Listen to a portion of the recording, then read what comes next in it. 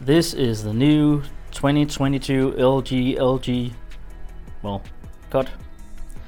This is the 2022 LG C2 OLED Evo.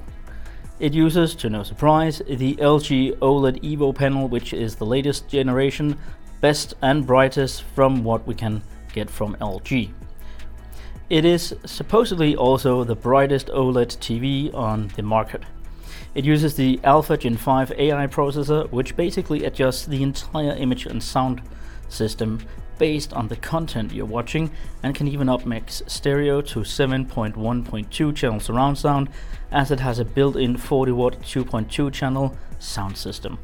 It uses Dynamic Tone Mapping Pro, using 5,000 different measuring points on the screen. The interface is an updated WebOS 22 and looks and acts really great. Fortunately, it also comes with the Magic Remote, a staple in any LG user experience, and one of the most beloved pieces of tech within the LG ecosystem.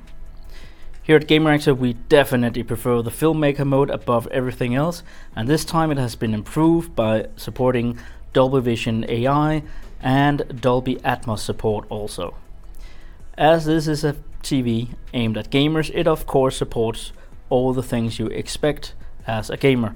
This means 4 HDMI 2.1 ports, NVIDIA G-Sync compatibility, and AMD FreeSync Pro Premium, which supports HDR content, and to our big surprise, it also supports streaming services such as GeForce Now and Google Stadia, although the latter might be less relevant. The panel is 120Hz native, and it has of course auto low latency mode for gaming, and to our big surprise, it gives us a 1 millisecond response time. So basically it's just like using a monitor.